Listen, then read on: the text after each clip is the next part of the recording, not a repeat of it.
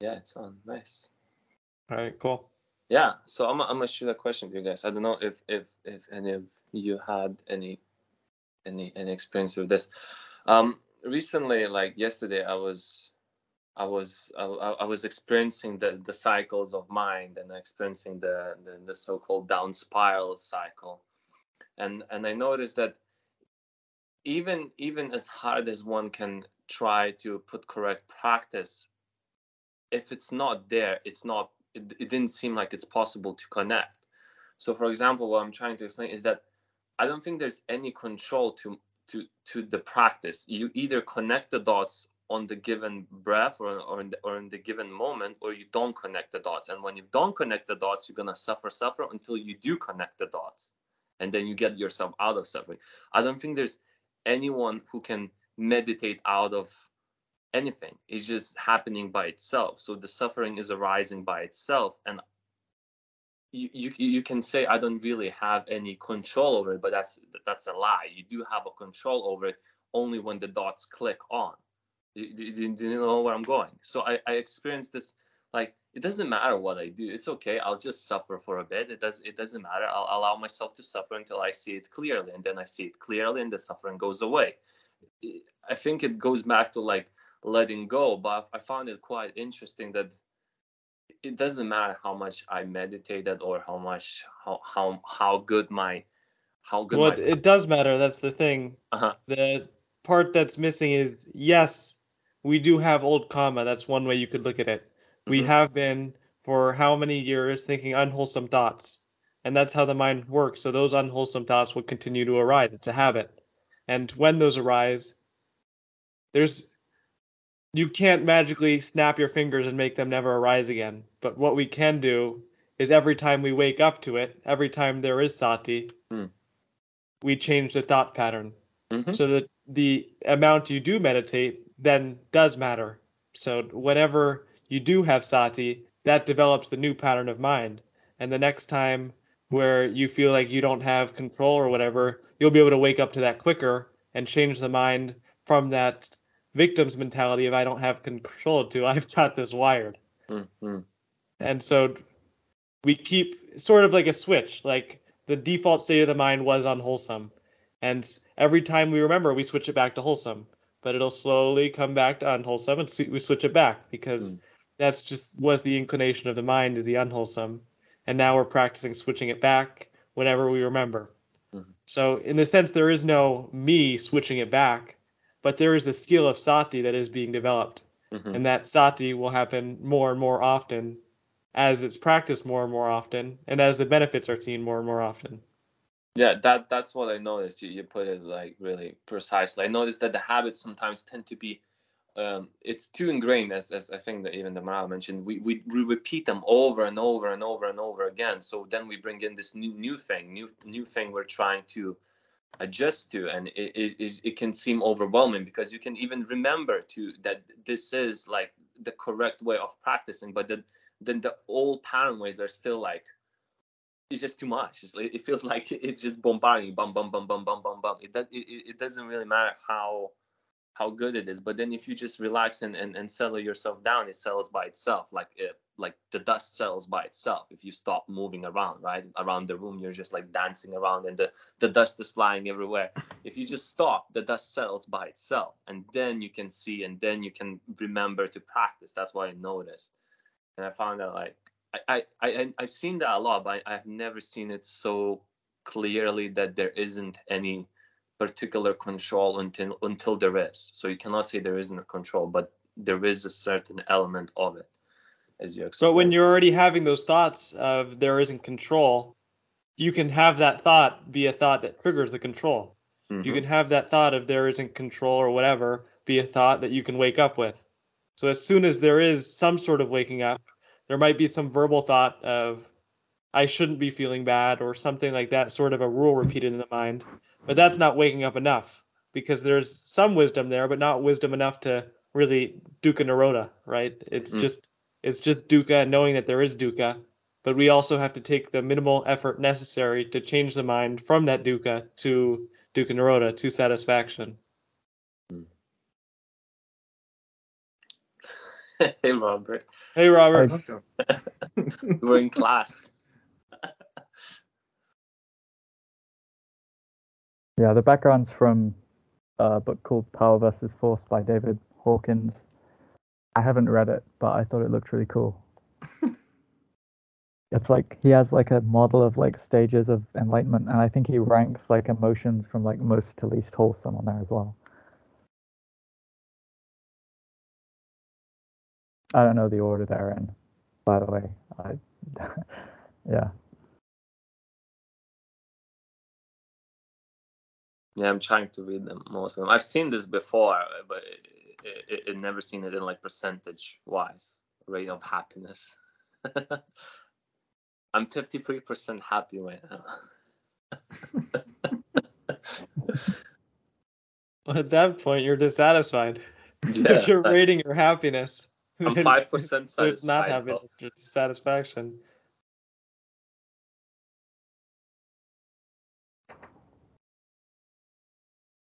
Can you even read it? Yeah, Maybe yeah. it's me. Oh, that's awesome. Mine's not high def enough to read, but it's like. Hey, Scott. Scott. What's up, guys? Hello?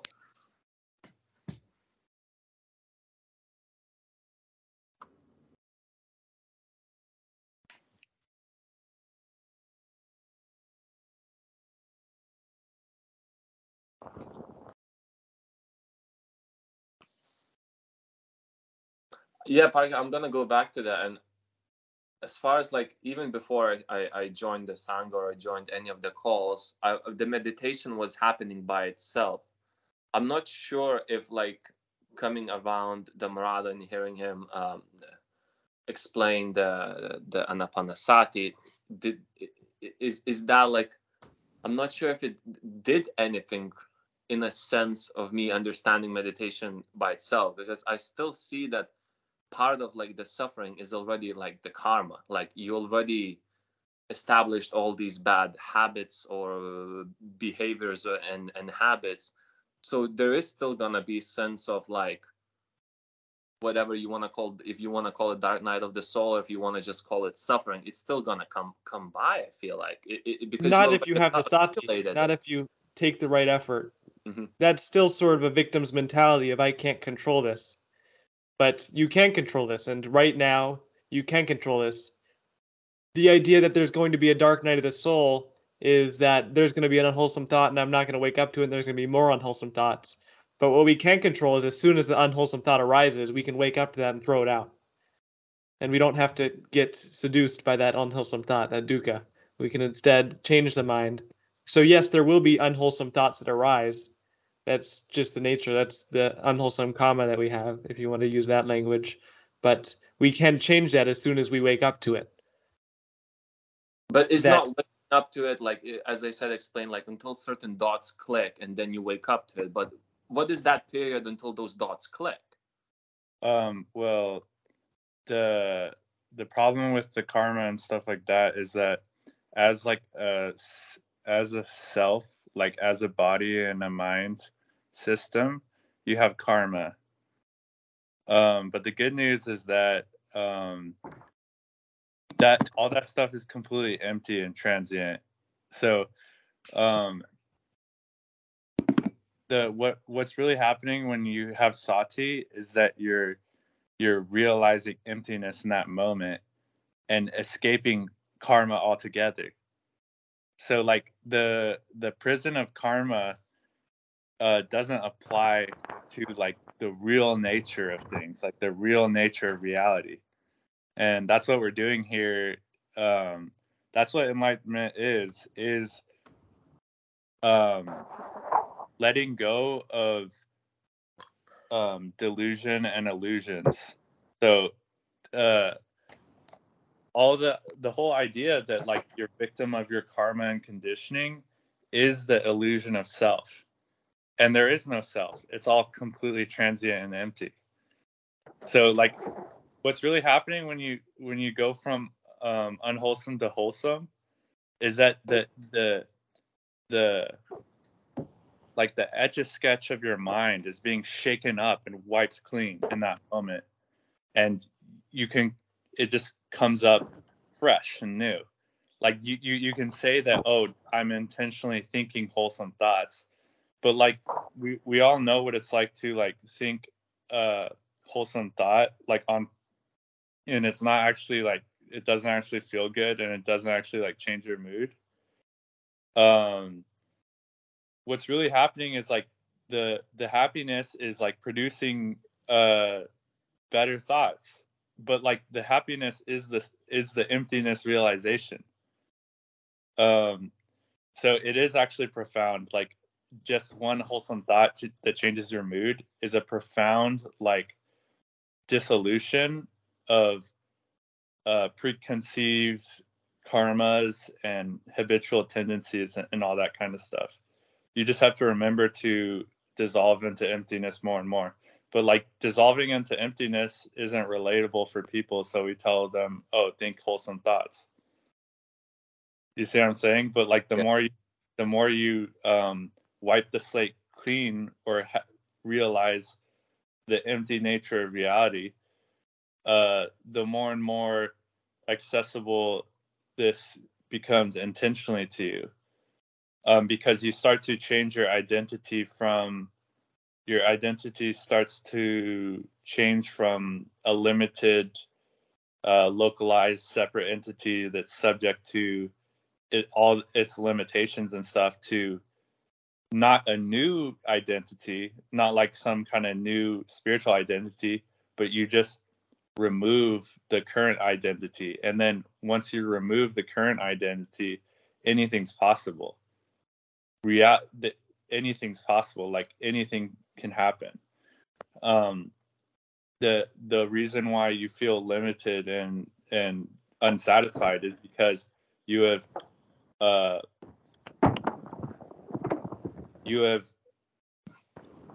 constricted reality to one circumstance and identified with it, the circumstance of I, me, and mine. And that's a very like limiting feeling. Like that's a very unsatisfactory way to live. But actually, all you have to do is remove that limitation, and then things are just the way that they are, free and like flowing in all the descriptions that you might label it with. But even those don't even do it justice. Do you see what I'm saying? I see what you're saying. It really relates to what I'm gonna ask next. As far as like I see, removing me, we're able to remove me in certain aspects of our habits and certain behaviors where we already see them true, like easily. Like I see some addictions come up, I can see there's no me in there. I can see that's just like another thought. But there is some deeper ingrained like patterns I notice that I'm afraid. It's like it comes up to a level of fear of like letting go of those habits because everything else is unknown. So everything else is unknown is essentially the death of that old version. If that old version dies, then what is left? Like it constantly. The thing that is missing is it always has been unknown. It's been a delusion thinking that these habits, this self here is going to persist, and by holding on to these things, I'm going to be safe from this unknown. But in fact, it always was unknown. That reality is impermanent. It is always changing.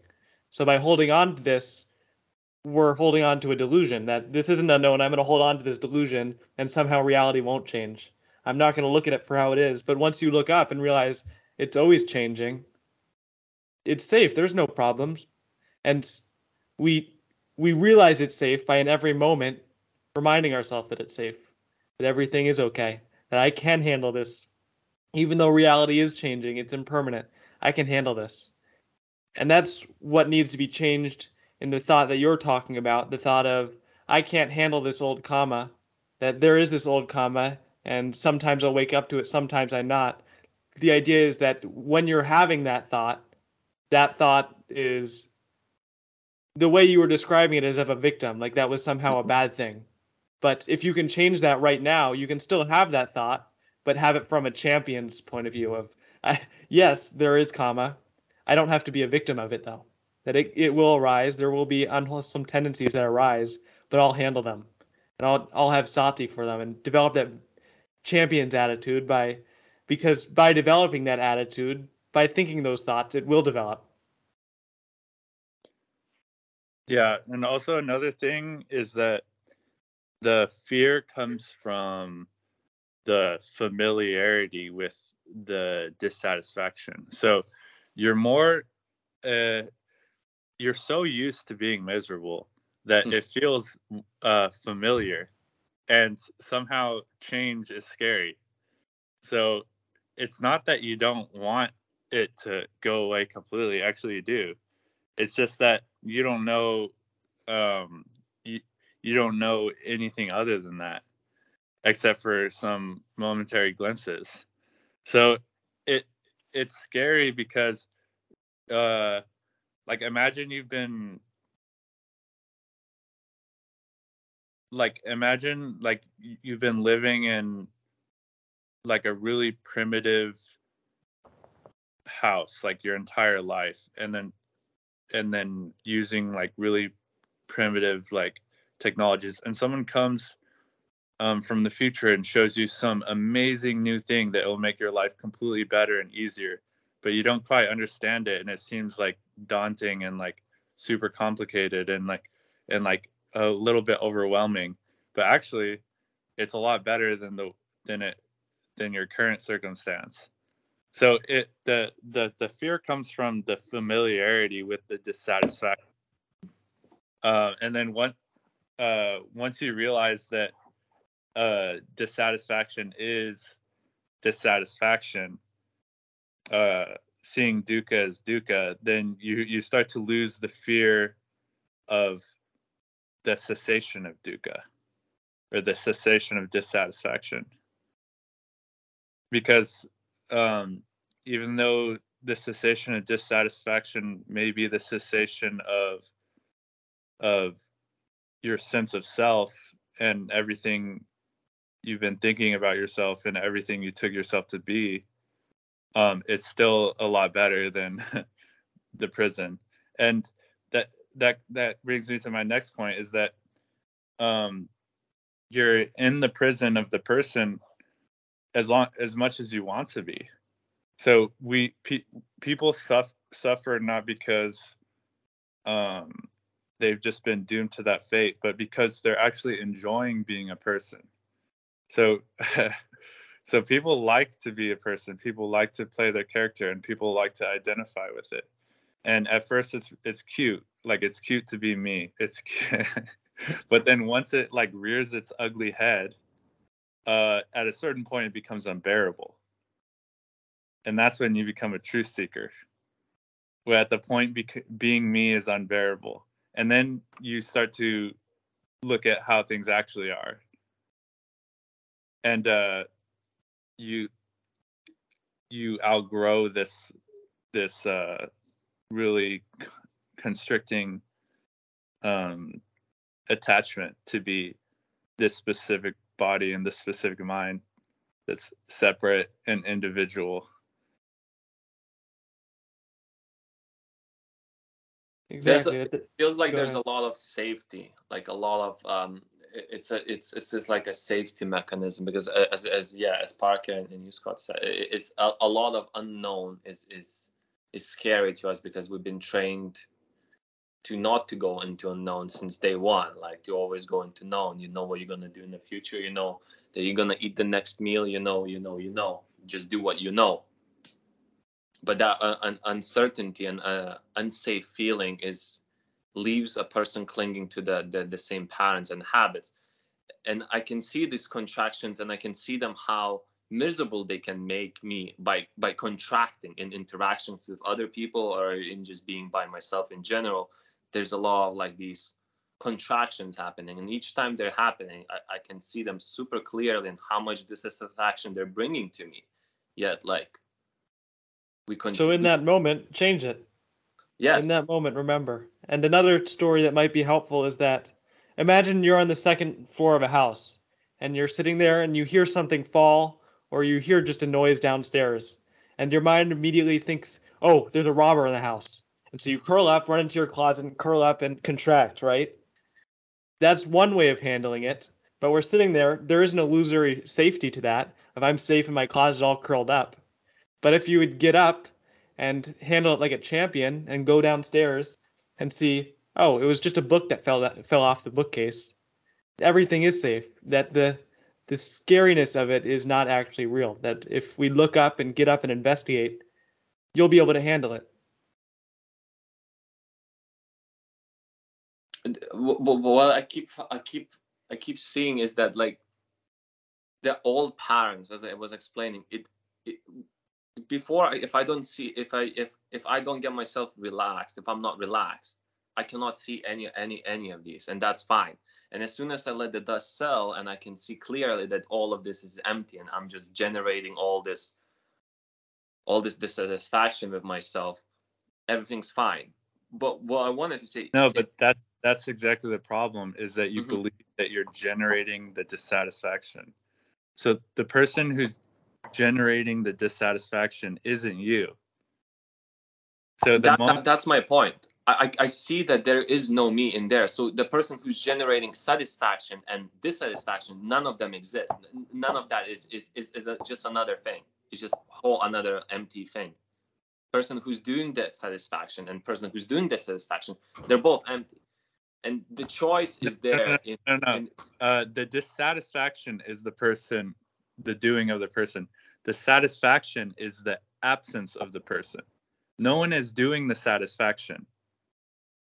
but This sometimes it feels like someone's doing this satisfaction as you're as if I go into like meditation, if I let meditation go by itself, like I used to do, it takes care of itself naturally. But recently, I've been trying to apply more of like the knowledge that I gained from Sangha and gain from the Mount, and it feels a bit like hectic sometimes. so if you're applying uh, if you're applying it well and becoming satisfied, um, the identification with the person um, sort of gets taken over by the satisfaction and disappears into it. And then once you're satisfied at that moment, you're no longer identifying to be a limited person. Satisfaction, dissatisfaction always has a cause and a condition. Satisfaction is, you can't really pin it down. You can't really say what it is. You can say what it's not. You can just say it's dukkha nirodha. It's the cessation of dukkha, but you can't, like, that's what nirvana means. That's what nirvana means. It's blowing out of the candle. So it's the extinguishing of the flame of desire, not the replacing of some kind of new ground of being, like some kind of magical consciousness or something like that. So satisfaction isn't a thing. It's the absence of dissatisfaction. It's the absence of the person. No one does satisfaction. Only you could say that you take an effort to end dissatisfaction. But satisfaction itself is personless.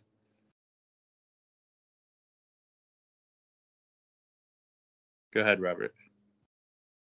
Yeah, I just wanted to add something that came to me a while ago is that satisfaction doesn't take any effort to like maintain itself. It kind of just has its own momentum, like inherently. And because like effort is a form of dukkha, so satisfaction is kind of effortless. So that helped me kind of connect that insight that like satisfaction isn't something we do when it kind of feels like we're like at the very least creating conditions for it to arise on its own. I don't know if that's useful at all, but that's something that you could try investigating and noticing, and that can help that insight, I guess, make sense. Yes, when we're satisfied, there's no effort. But once, if we have the idea that there will never be any effort, eventually we'll slip back into dukkha and be suffering. So there is effort, but once you're satisfied and wholesome, that's the only effort that is needed. Then we might slip back into unwholesome, and then there is effort needed.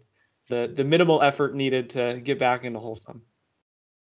So when you're meditating, Carl, and there's the thought of this is hectic, that would be an unwholesome thought, that there is some me who is being overwhelmed by all of this. But the practice is simple. There's nothing to be overwhelmed by.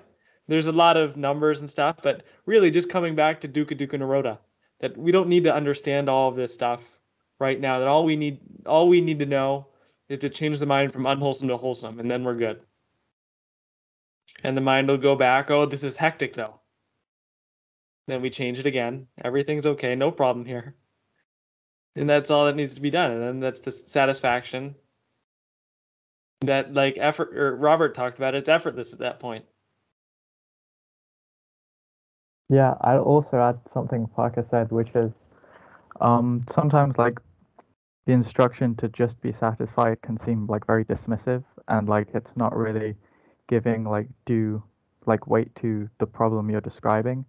But I think part of that is quite helpful, because if you do take a really like blunt instruction, like just be satisfied like anyway, even though it's hectic, or and you just use that same instruction, a lot of like these like issues that we have, like they turn out to be kind of just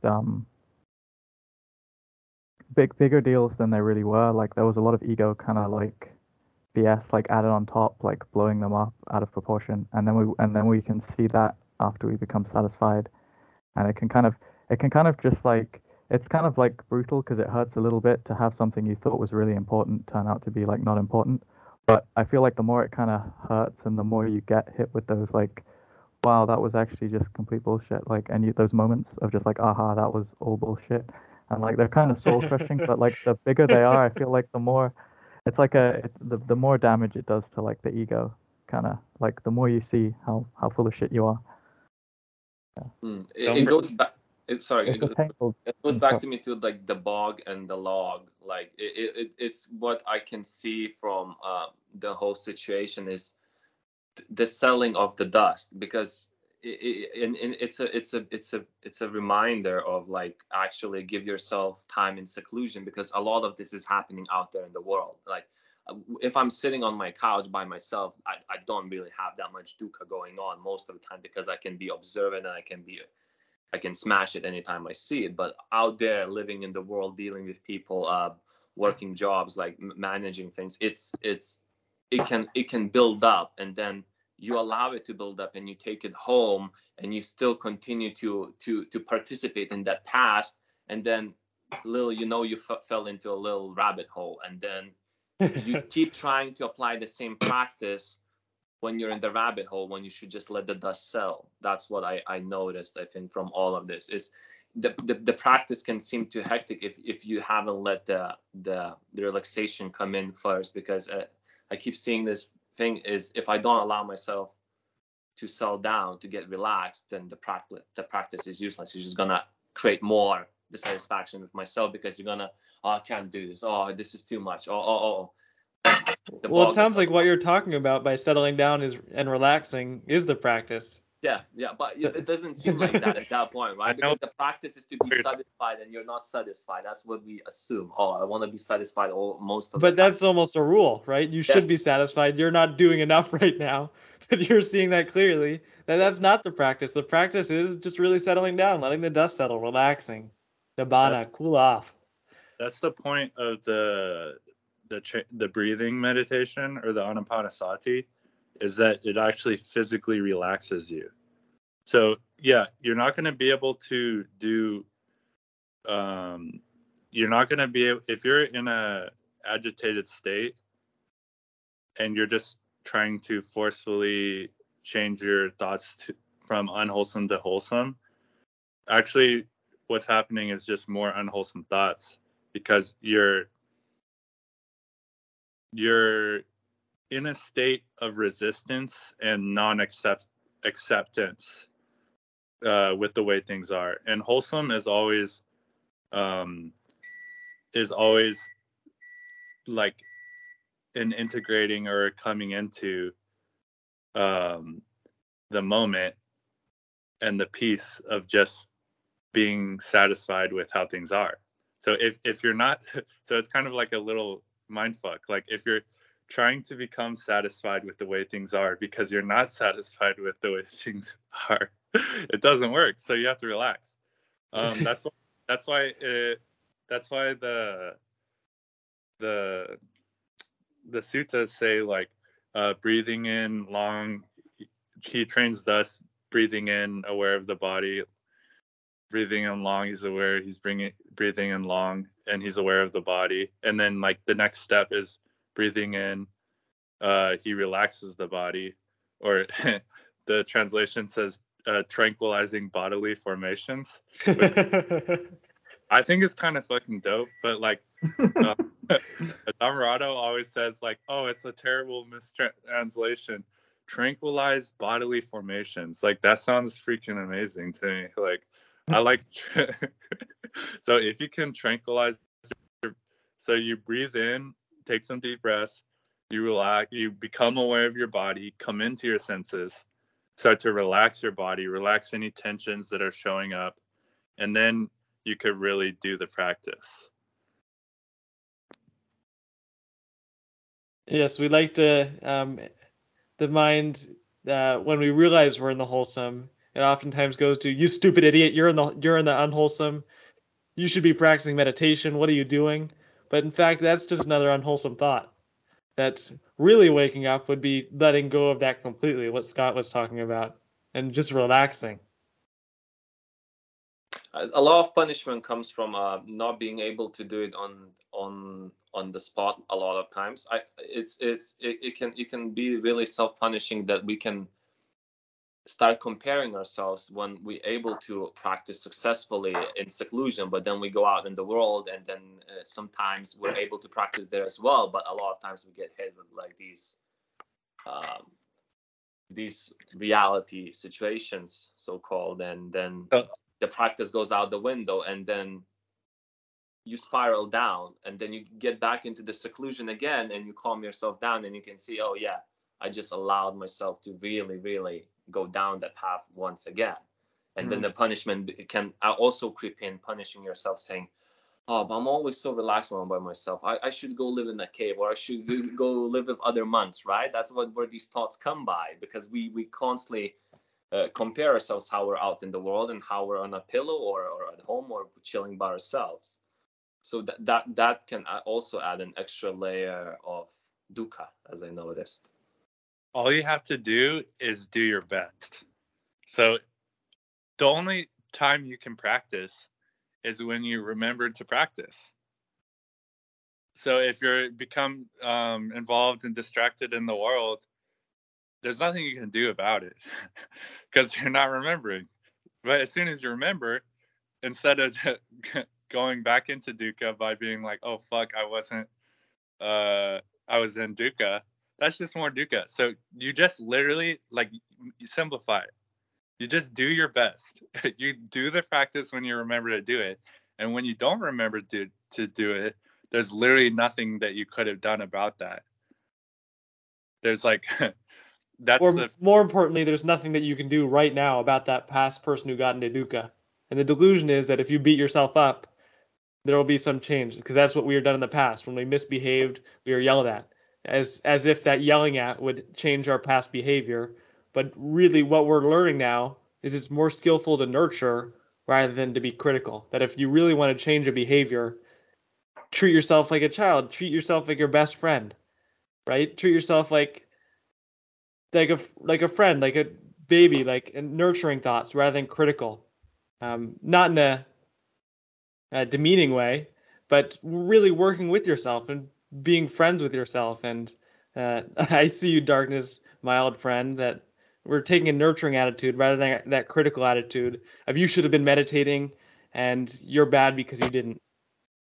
Also, once I'm gonna just use I'm at work, and I can see that I should give myself a break, and I can see that the practice should come in that, not should, that's the bad word. The practice can, I can allow the practice to come in at that point, but it's much harder to do like the bog and the log technique, where you allow yourself to rest when you're at work than when you're at home. And that in that precise moment, it feels like you need a break. So in the worldly matters, you can't just take up and leave your fucking job. You can, if, but there's gonna be certain circumstances that are gonna come about if you do that. But there can also, uh, But you may be able to go to the bathroom for 5 minutes and take some nice deep breaths there. that's true. That's true. You can go to the bathroom sometimes, like if that's not going to impact again other people around you, if you're again going to contract and say, oh, I can't do that because there's people around, even though you should prioritize your own Not well. should, but can. You have the opportunity to relax. That Mm, those thoughts of should or I have to, still, they're not enough to really bring in that wholesome thinking. That when mm, there's a thought of I should be meditating, I should be relaxing right now, change that from I should to I can relax right now. No matter what I'm doing, I can relax and do it wholesomely, and put in my full attention to this, and really enjoy the work. Yeah. Also, don't forget, like, it's not about perfectly uh being able to relax in every situation. It's about just like doing your best. So, um, yeah, you're going to become agitated at work, and things are going to fuck with you, and like you're gonna become pissed off. Um, all you have to do is do your best. That's it. Like relax as much as you can, and then you'll know at the end of the day you did your best. And the more and more you relax in your meditation out of work, the more and more um, it will start to overflow into every aspect of your life. So it's not about, oh shit, here's a part of my life where it wasn't perfect. And then when you're in it, recognizing, oh, I'm not doing it right now. No, all you have to do is do your best. And like it does, uh, that continual like take it easy mentality on yourself, and then realize that that limited person who becomes angry and mad actually isn't you anyways. um it will start to like permeate every aspect of your life. And then uh uh these work issues will become, life is kind of magical. Like they'll find a way to work themselves out. Like things will just start to go better, and like things will be good. And then when they go bad, well, that's no big deal either, because you're so relaxed and you have such a profound peace in the background. They're not work issues anymore, they're work toys, right? Yeah, We get to play with them. It's not important anymore. It's not like myself is at stake, like Scott was talking about earlier. The I, me, or mine is in danger if I don't figure out this issue. It's a toy. It's something to do. It's just a toy to play with.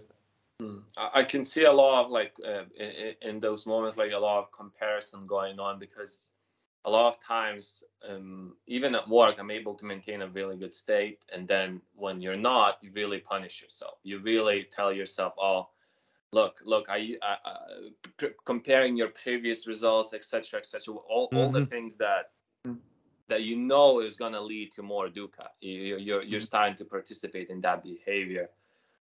So a lot of times, I think like the streaks of like really good meditation days can throw you off so easily once you have a little slip, and you really start punishing yourself even more, instead of, as Scott said, just do your best in that particular moment and allow Hmm. yourself just to be.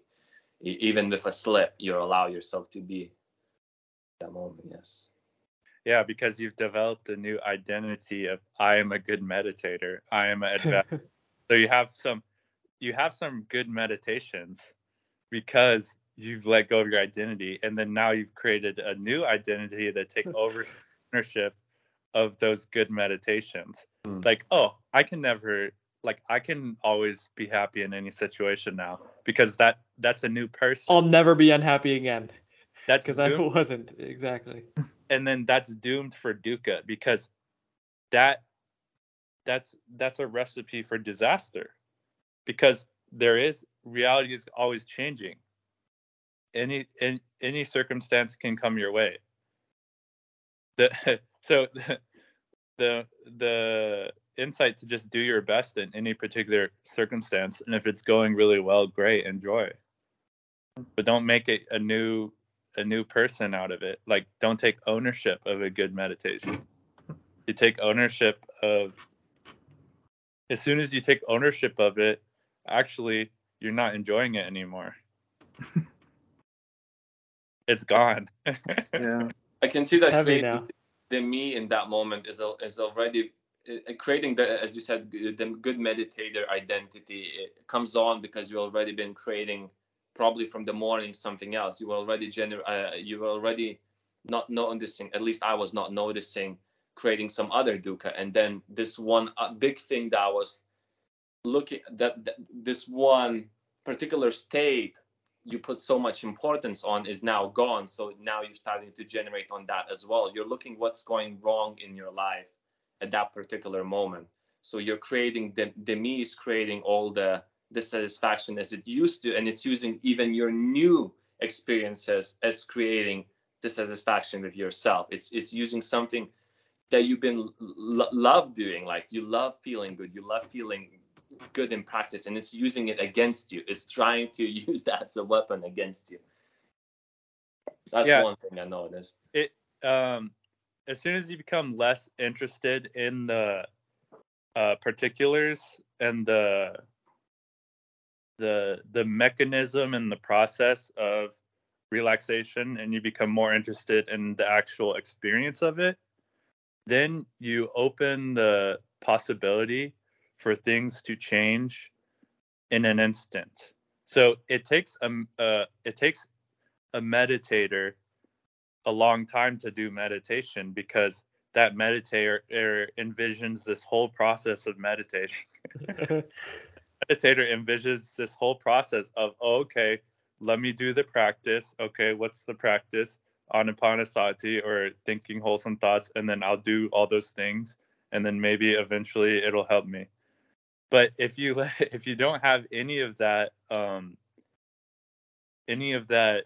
conceptual overlay onto your actual experience, things can there's immediate relief in that moment, immediate grace. To get all Christian about it, it's just like immediate relief, because you recognize that none of the good or bad results of the past have had anything to do with you as a self doing them. So you just let go. You let go in this moment completely, and not as someone letting go. Letting go is just the natural outcome of realizing that none of that is controllable. Like, you can't control any of it. And then that's an understanding that isn't a practice. So if it doesn't, if you can't understand that, then you can practice. So there's different avenues, right? You're not limited to like one way of dukkha nirodha. There's immediate, quick ways of dukkha nirodha, or there's progressive, practicey ways of dukkha nirodha. But ultimately, all of the ways of dukkha nirodha are the same, and there's no self behind it. It's just, where are you at in that specific moment? What resonates with you? What can you understand? Like, again, what can you just do your best at? And then you realize that it doesn't have to fit into one concept of how it should go every time. Actually, you can't really do each moment of dukkha nirodha is unpredictable. It's spontaneous. If you could predict it, then it wouldn't be dukkha nirodha. It just happens, and it happens like it just comes over you. And how does it come over you? there's a ton of different ways it can. So there's always possibilities. Like there's always a new way to do it. Like there's always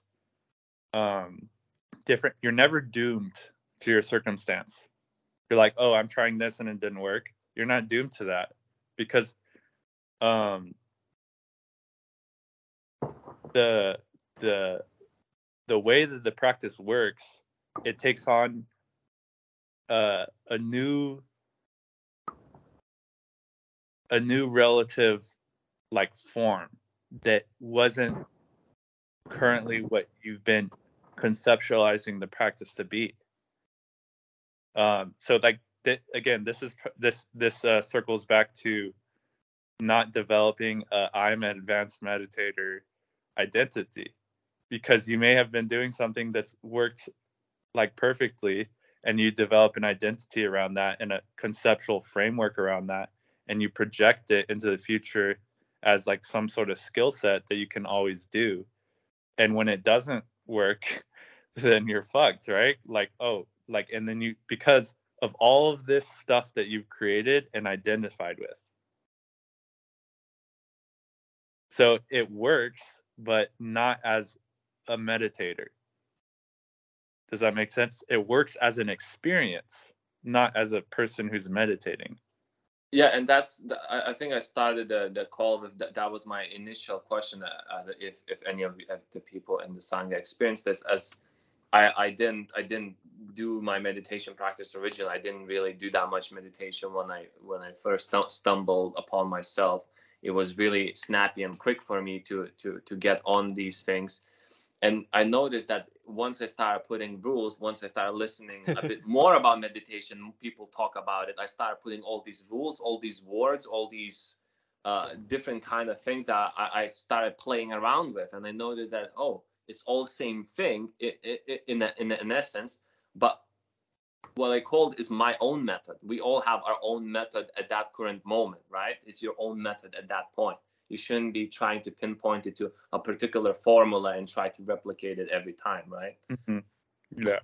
Exactly. That's a great realization, and come back to that whenever you remember, rather than I'm going to practice anapanasati or whatever it may be, that these are all just teaching the same thing. They're all just trying to get you to relax. And like you were saying, they all overlap, and just come to that overlapping of just letting go, just relaxing, just no problems. That's all that the practice is. Yeah, like when Dhammarato gives you a practice, he's saying it how he finds it most like he's like saying it the most efficient way he can possibly say it, but he's trying to point to an actual experience of it rather than the formula that he's giving you. And the actual experience of it is the joy that you feel that communicates itself through conversation. Like the actual practice is the happiness. The actual practice is the relief. The actual practice is the joy. Not do this, this, and that. But do this, this, and that is the best translation that we have of the happiness. So it's the best shot at translating it. But really, the words and the practices and the concepts are, again, the finger pointing to the moon. It's not the moon. The moon is the experience of relief. The moon is the experience of relaxation and tranquility. The moon is the experience of liberation or freedom from suffering. The the the moon is not do this, this, and that. Do this and this and that is the finger that's pointing at the moon. Yeah, that's the exact quote that came to my mind as well. Yeah. Look at the moon, not the finger pointing at the moon. Or the finger serves its purpose. Yes. The finger is important. You didn't know the moon was there until you had someone pointed their finger at it. So the finger is equally important. But trying to find the moon in the finger will just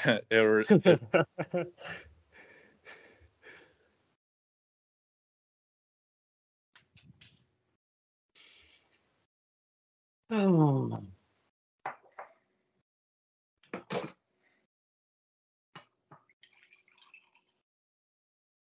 Some water as well. What do you guys think about suffering in subtle unconscious ways? How would you investigate for those without inadvertently producing more dukkha?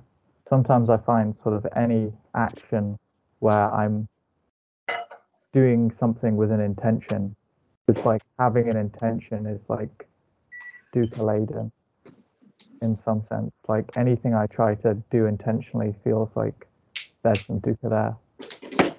Well, there is no unconscious in the sense that something you can't access.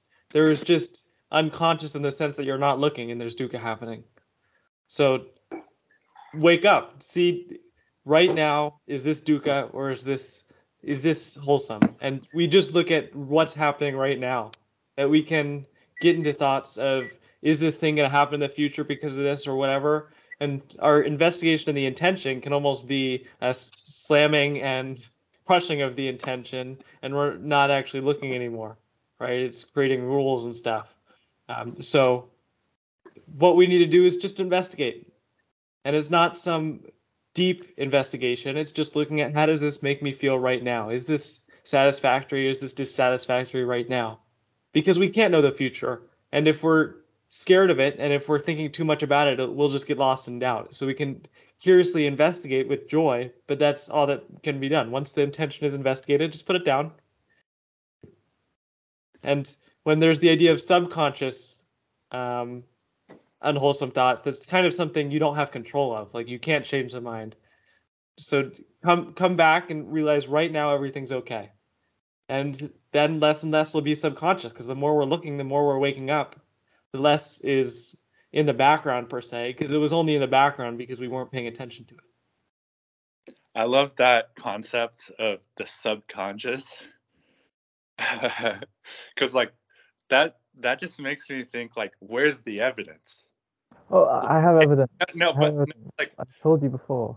if you can have a subconscious, how would you be able to experience it if it wasn't a conscious experience, right? So what the subconscious is kind of like a dancing banana man behind the moon. Like, you could say, oh yeah, it's there, but who has ever experienced the subconscious if not through a conscious experience? What? How does that make sense?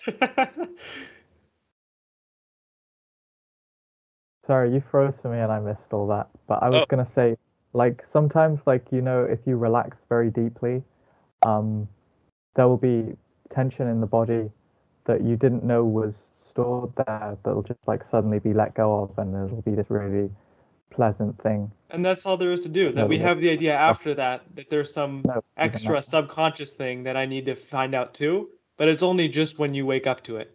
can I answer real quick? Yeah.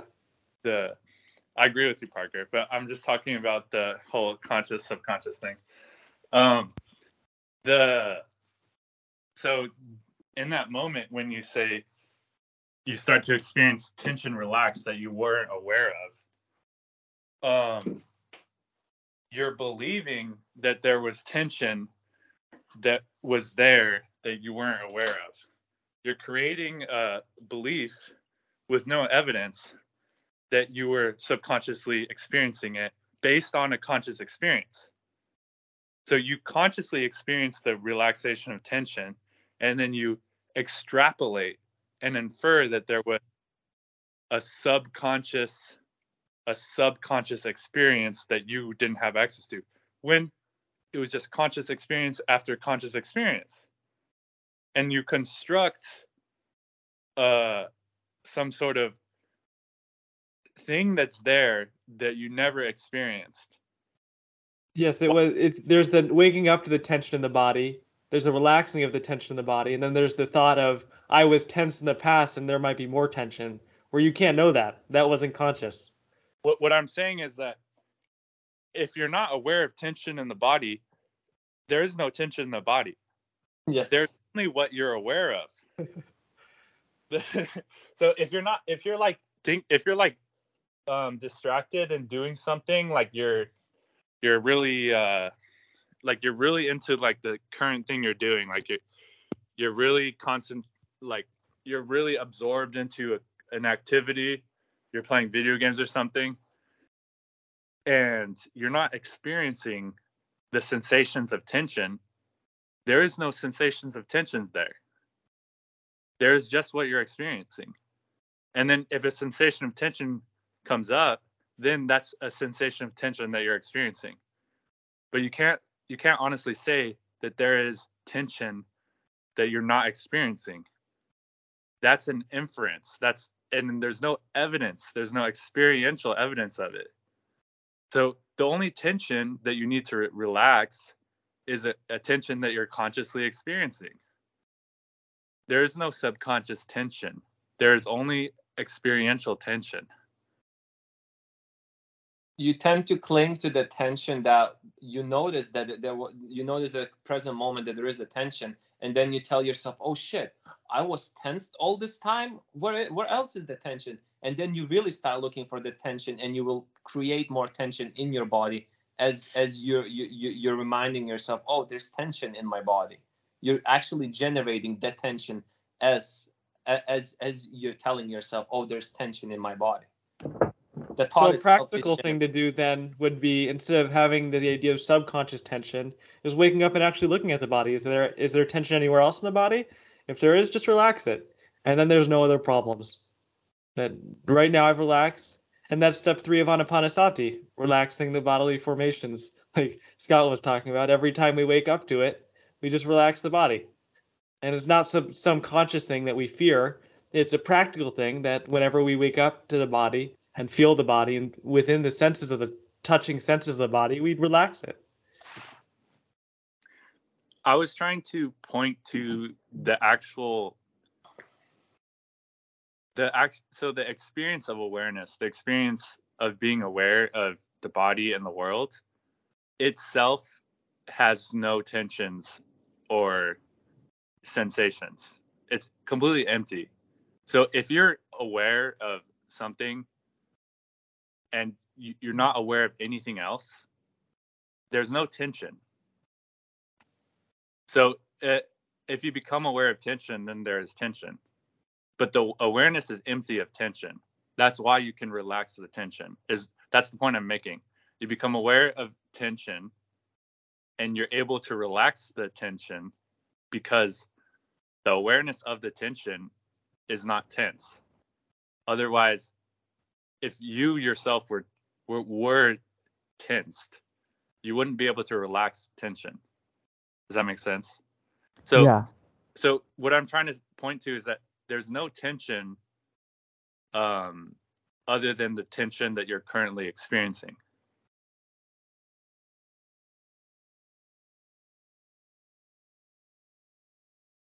If there's a tension here, then you could relax that. If there's tension there, you can relax that. But there's no tension other than the current experience of the tension. Yes, and that's to make the point of not beating yourself up of some imaginary tension, right? That it's still wise to relax the body. It's not about ignoring the body completely and saying that there is no tension, we're not focusing on it, because relaxing the body is wise. A tense body often can result in where tension in the body relaxes the mind and body work together. That if the body's really tense, the mind will likely be somewhat tense. So the body can also be a good anchor to come back to and just investigate. And like Scott's talking about, we're only investigating when we're actually feeling the body, when the mind moment is actually of the tense body. It's not you're playing the video game and then there's a thought my body's tense.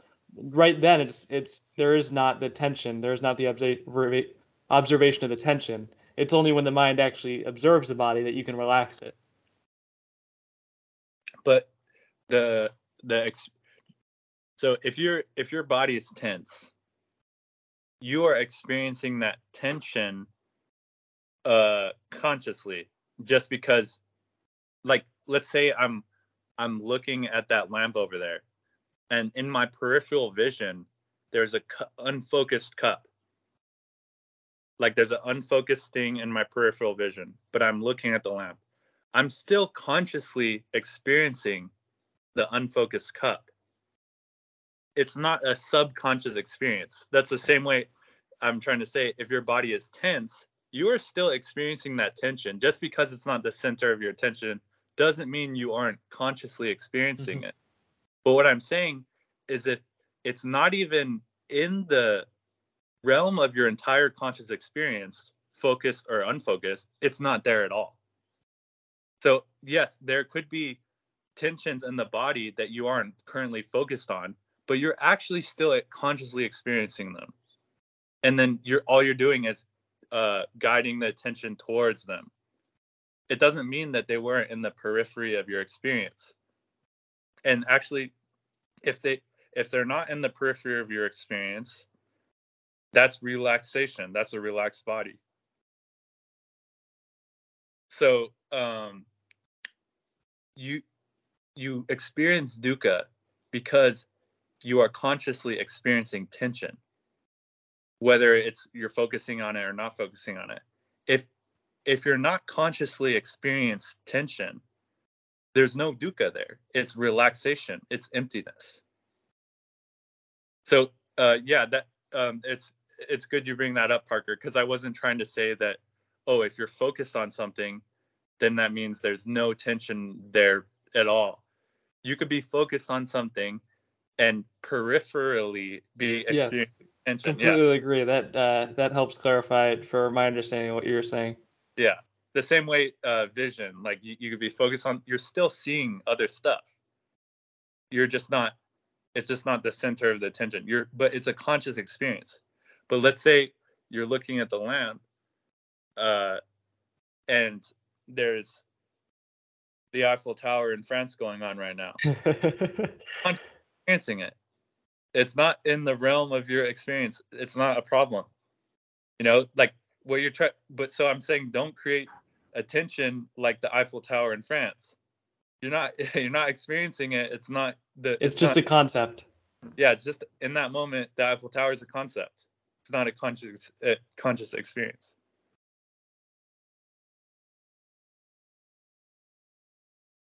So coming back to the reality, the idea of the subconscious is just a concept. So when you have that thought of the subconscious, actually investigate. What does my body feel like right now? Is it relaxed right now? Nope. Okay, I'll relax it and then we're done. No problems. But the idea of the subconscious can sort of be thought to ruminate on because we don't have any clear evidence of any of it. Like Scott was saying, we don't even have evidence of the subconscious because it's something that we can't see in that concept, right? The subconscious is something that's unable to be accessed. Yeah. So, go ahead. Yeah. It's magical thinking, as Dhammarato would Exactly.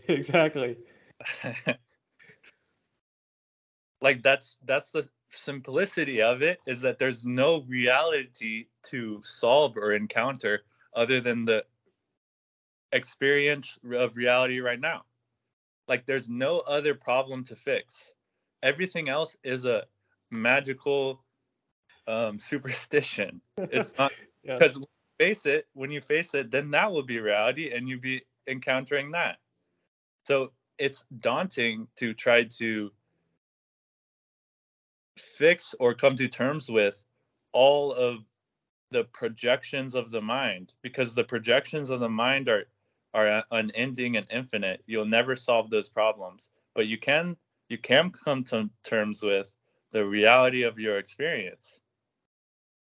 Coming to terms with the reality of your experience is a doable process. Anyone could do it. Not just you don't have to be not just the it's not just accessible to the Buddha. And that's just a concept, even the idea that it's a Buddha, right? Yeah. It's just the finger pointing at the moon. Every time we come back to that finger, we just look at the moon and realize, oh, I don't need to be ruminating on these thoughts of the verbal thoughts and the confusing verbal thoughts. Coming back to, I can experience this right now. It's immediate. Yeah. That's why everyone is trying to fix the whole world subconsciously, right? They don't even see the problems yet. They're trying to fix the whole world. They don't even see their own yard, their own grass. They have a concept of the world, and the world is broken, and they're trying to fix that concept rather than their immediate experience. That, in fact, they could be doing more benefit just by smiling and cracking a joke with the person next to them. That would actually be bettering their world, their immediate experience world. That while they're ruminating on the thought of the world is broken, how am I going to fix this? The person right next to them is stressed about the same thing, and they could just crack a joke with each other, and that would be bettering the world, and that's immediate. That's the tension. That's And the that's tension. actual change. That reminds me of the Ramana Maharshi quote. Trying to save the world is like trying to cover cover all the roads and like the entire terrain of the world with leather rather than just wearing leather shoes. And now you can walk around the world. Trying to cover everything, like one is like unrealistic and one is realistic. Like all you have to do is enjoy your own experience. Your own experience is the world. And by going to work and having a big smile and being a great friend to your boss and coworkers, that is bettering the world because they'll learn to smile too, and they'll really enjoy that time you cracked a joke with them. And in that moment, they're free of dukkha, and that is bettering the world in that sense. That is what we can do, and that's immediate, and that will have benefits. Whereas the idea of saving the world or doing something to save this concept of the world, um, that's just a concept. That's a concept of the world that we don't think is doing well. Um, but because we're not actually experiencing the reality of things, we don't know whether it's doing better or not. Yeah, that's why I said, like, I compared it to relaxing your own tension first, and then you can relax the tension around the environment you're in. Exactly. Like the tension in your body, everything just flows by itself. But even the tension in the environment you're in is only there as a tension that you experience. Yes. So relaxing your own tension is the only tension to relax, and the only tension that you actually there is, and that you can experience. If you're experiencing projection. tension of those around you, you're experiencing tension of yourself. Yes, if it makes you feel tense, or that's something that often happens, that someone will come away from a conversation saying that conversation made both of us anxious, where they're saying that because they felt anxious the whole conversation. The other person could have been having a blast and they weren't paying attention to that. So what we need to do first is find the seclusion of our own mind, and that can be just closing our eyes and taking a nice breath, and then we can see the world for how it is. You're gonna say something, Robert? Yeah, I was just gonna say like it's like it's all our projections, isn't it? Like the tension we see in other people and situations. It's like it's our. Yeah, I was just agreeing with you.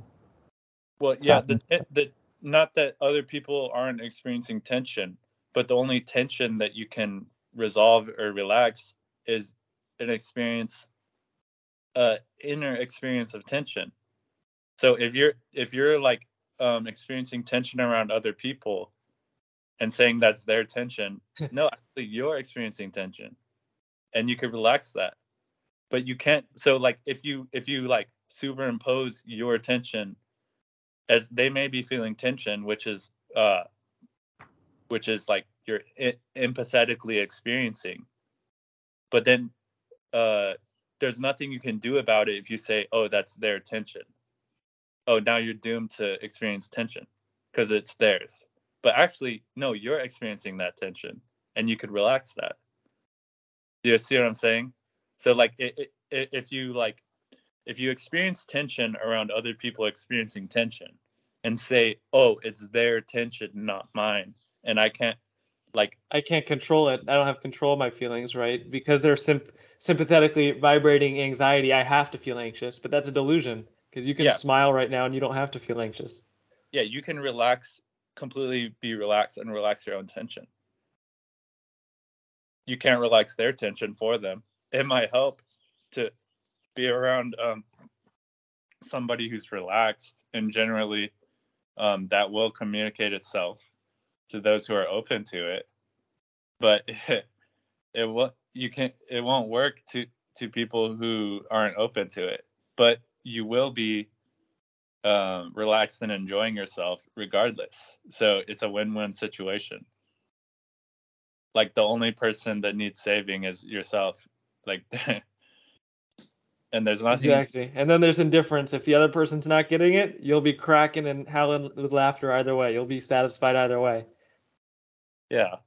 Like there's no you can enjoy the show. Like there's no worries about it. Like you can enjoy the drama of it. All the world's a stage. And people are just playing different characters in the stage. And then some people play the character of being an asshole. But then are you going to become a character who's a victim of the asshole, or are you going to see the whole play and enjoy it?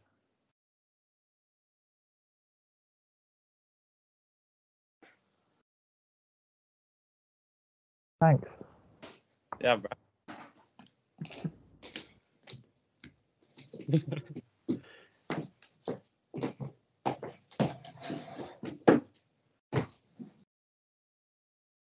Yeah, I guess the subconscious is kind of an interesting concept because, like, one thing that comes to mind is like, I don't know if this is really worth going into, but like sometimes in spirituality, there's the idea that like even like physical objects are our mental projections, and like if I look at a table, I'm experiencing my idea of the table. I'm not experiencing the table because there's nothing in reality called a table. It's just like particles vibrating or So or that's moving. an existential viewpoint of whether a table is there or not. It doesn't matter whether a table is there or not. So when I'm saying come into the reality of your own experience, it's not making any claims about the existential nature of reality or whether or not there is or isn't a table. That doesn't matter because you're not And we experiencing. can't know that stuff. Yeah. So it's not creating a new paradigm of how, like an ontological paradigm. That's not what the Buddha taught. The Buddha taught that there is suffering and there is a cessation to suffering. He didn't teach, oh, there is no table out there that other than the experience of the table. That's a philosophy. It's not a practical truth. It's not a practical there's nothing you can do with it. It's like a belief. That's Yeah. what the Buddha did taught is there is consciousness, and that consciousness, there are six sense bases, right? There is seeing, there is touch, there is whatever, and those exist, but we can't say there's something else exists that because of that, either way, that there is or isn't. And oftentimes people will get scared because there isn't a table out there. What's going to happen? My reality is collapsing on me. But really, what is there is just the sense, and then we process that sense. We name it as a table. We recognize it as a table, and then it contacts us as a table, and that's just what happens. There's nothing scary about that. It's just how we relate to the world. There's probably a fucking table there, if we're gonna be honest. It doesn't have to, oh, it's only my idea of a table or my conscious it doesn't matter. Okay, it doesn't matter whether it's only consciousness or a table there. What we do know is that every time we've interacted with the table, it's been a table, and we can infer from that make the assumption that there's probably some reality out there. But either way, it doesn't matter. You can enjoy you can enjoy the thought, oh, there is no table, but yet I can put things on it. You can enjoy that thought. Or if that thought causes you more dissatisfaction, then just throw it out. It's how you choose to look at it.